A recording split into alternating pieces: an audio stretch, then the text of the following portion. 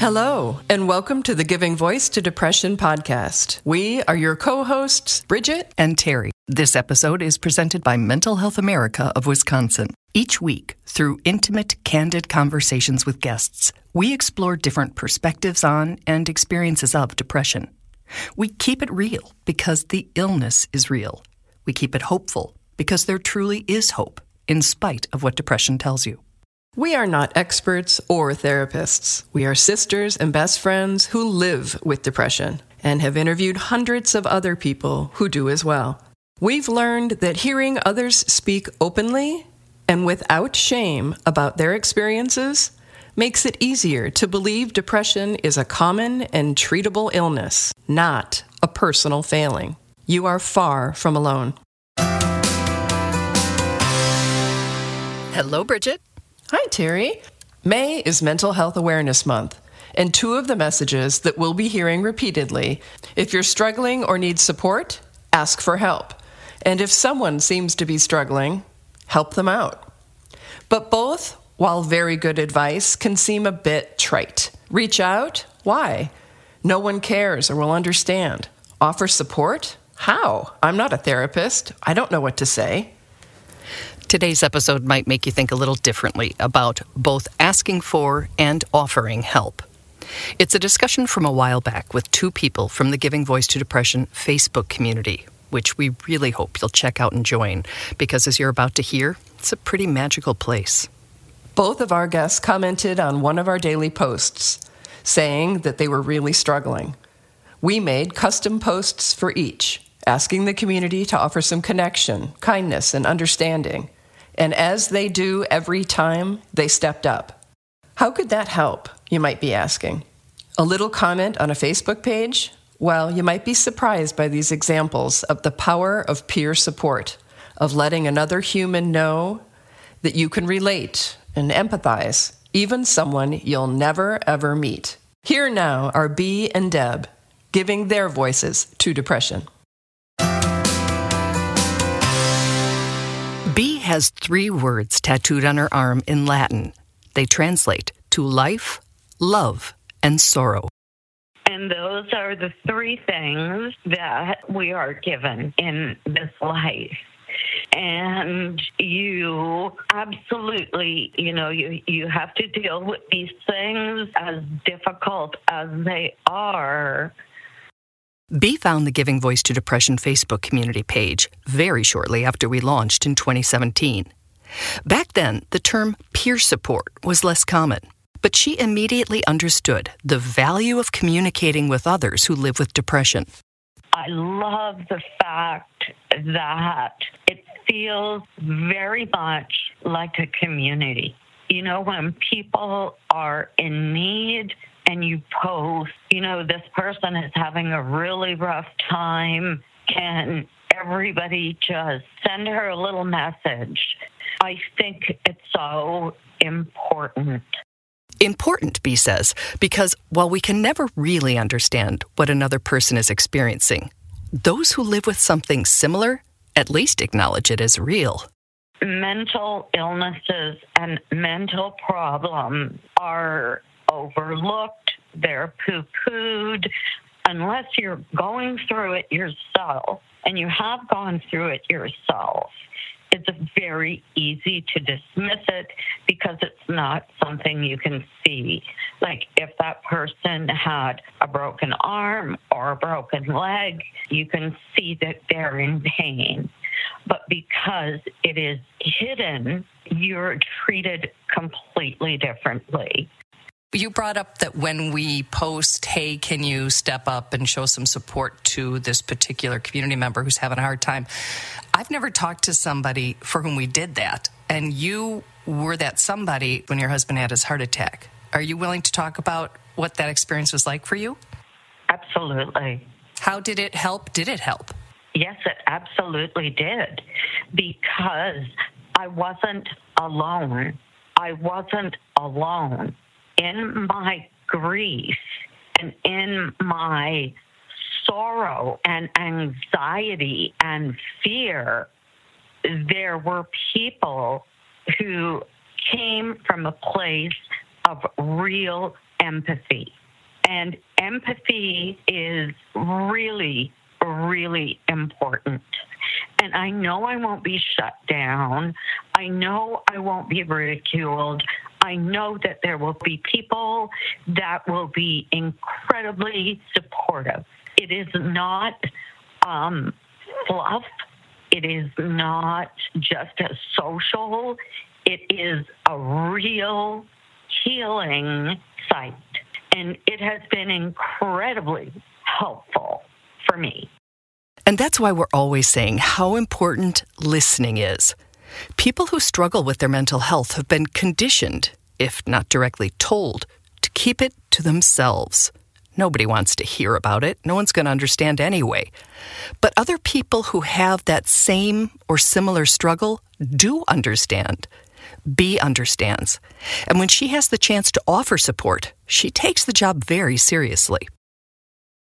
When you say, please talk to this person who is struggling, it is a mission to impart the wisdom that I have and the tools that I have and the experience that I have to try to help another person. It's very empowering. Your site is very, very empowering for us. It's beautiful to hear you describe that exchange and that relationship from both sides, because you recognize the healing nature of stepping up for someone else, and you have been on the receiving end of it. Oh, yes. And it was just, I was stunned. It was phenomenal. It was phenomenal. And I would like to think that love, because there really is love there, that it is reciprocated. It is a cycle of love, understanding, empathy, caring. A cycle of love, understanding, empathy, and caring. Let that sink in. The night Bea reached out for help is the night her husband died of a heart attack in their home. And because strangers took the time to post a little note online that took just seconds to write, she felt supported and not alone. We call the nearly 10,000 people on our Facebook page a community because they act like the best of one. Being able to give empathy, to get it back, to be able to share in an environment where no one is going to say, hey, lady, you better pull up your big girl panties and get on with it, you know? Like, no, people understand that you're vulnerable, and you're hurting, and you need those words of encouragement. You need those words that are going to help you move forward, that you are going to be able to the next day or the moment after be able to put one foot in front of the other and to keep on going.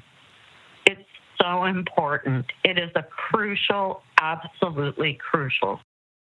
So from the bottom of our hearts, we want to thank all the people in our Facebook community and out in the world as well who take a moment to notice and respond to another human in need. It might just be a smile or asking, hey, are you okay? Checking in with a friend who seems off, or sending some kind words to a total stranger online.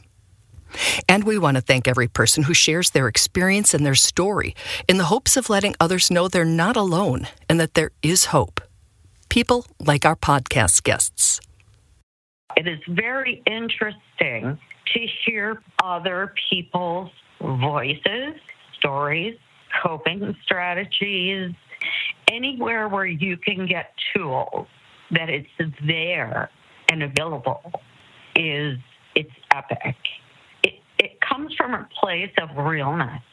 It comes from a place of authenticity. You know, you may think, oh, it's a guy, and I don't think he's going to have anything to say that is going to be relatable to me.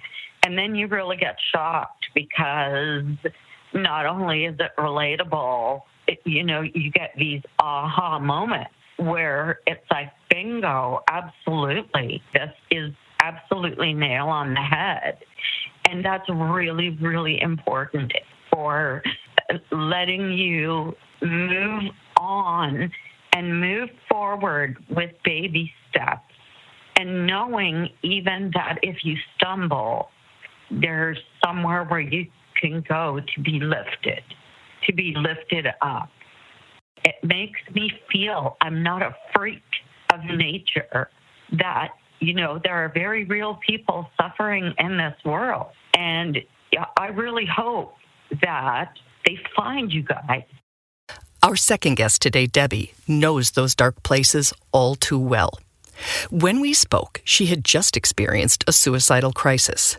It wasn't her first, and she had taken several steps to keep herself safe until it passed. She had called her sister and asked her to come stay with her so she wasn't alone. Debbie called NAMI, the National Alliance on Mental Illness, and a local counseling center where she made an appointment. She also posted on our Facebook page.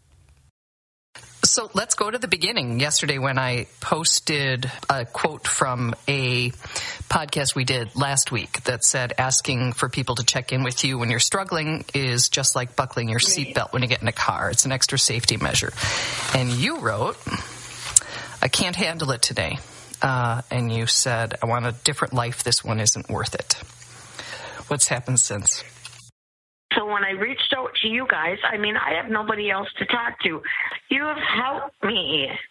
Debbie was very clear that when in that place, she wanted to communicate with others who understand depression's dark thoughts and cunning lies.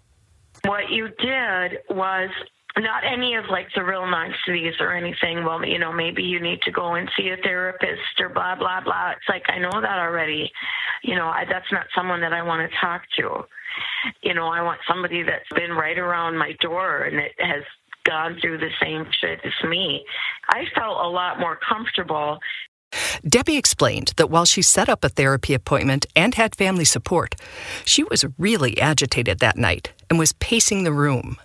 She said it really helped her to be able to keep checking her Facebook post, and that each time she did, she found new supportive comments written directly to her. I'm literally wearing a T-shirt right now that says your story will save lives. And I believe that your experience of reaching out, you were literally writing letters to say goodbye to your family yesterday. And you found the strength or the resolve or whatever the right word there is to reach out to several places, including a Facebook page. And you actually found love and encouragement and support that helped you shift. And I think that's profound. I'm looking at a pretty long list of people who wrote in response to you, and it was, love and life is hard, and we're here for you, one step forward at a time, stay strong, bless you. Do those things help, or is it? Oh, my God, they helped me immensely. I don't know if you've seen that post since then, but I sent a thank you post to all the people that were there and that reached out to me. And, I couldn't have done it without them. Knowing that there was somebody there, it was getting bad.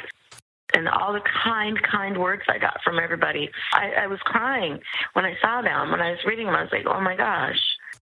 I'm really commend you for digging deep and finding a reason and the strength to reach out. I think we all have a survival instinct. I think it's human.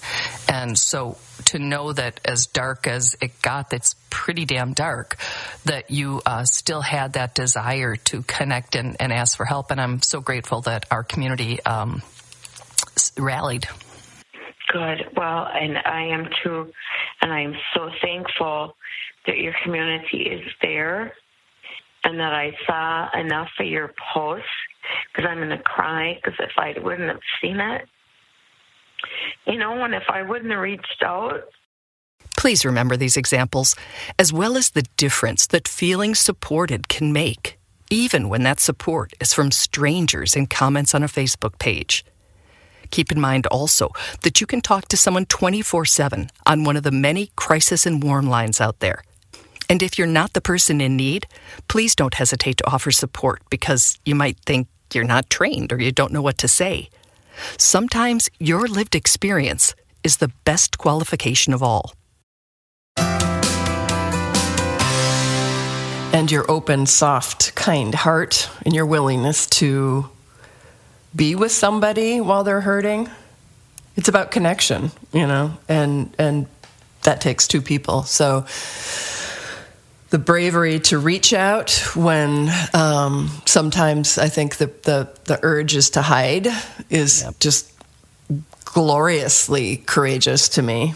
And then to be met by somebody else who gets it, who's been there, who has something genuine to offer you through their lived experience and their life experience is just it's an amazingly wonderful, powerful thing. And that is what peer support is all about, because not everyone wants to talk to a doctor or a therapist or have 911 called or something. There are times for all of those things, and there are times that you just need, as you said, a kind, soft heart to say, take my hand, I've been there, there are ways out, or I'll sit with you in the darkness because it passes, or whatever is needed at that moment. And I think we often know what we need, and I think that Debbie knew. She needed her sister there to keep her safe. She needed to have an appointment, so she knew she had a plan and she was going to get some other support. She had called NAMI and she reached out to us, and that combination got her through that night and, to a point where she wanted to talk to us the following day. So it is such an affirmation of humanity.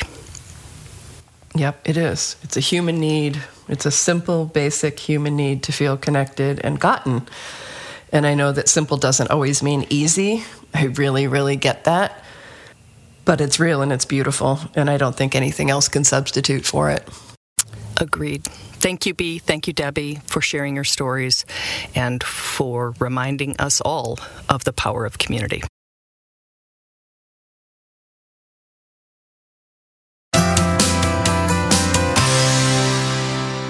We truly hope that our podcast brings a little more understanding, helps you better articulate your experience of depression, or better understand how to support someone else's. We invite you to join us for daily posts on the Giving Voice to Depression Facebook page and on Twitter and Instagram at Voice Depression.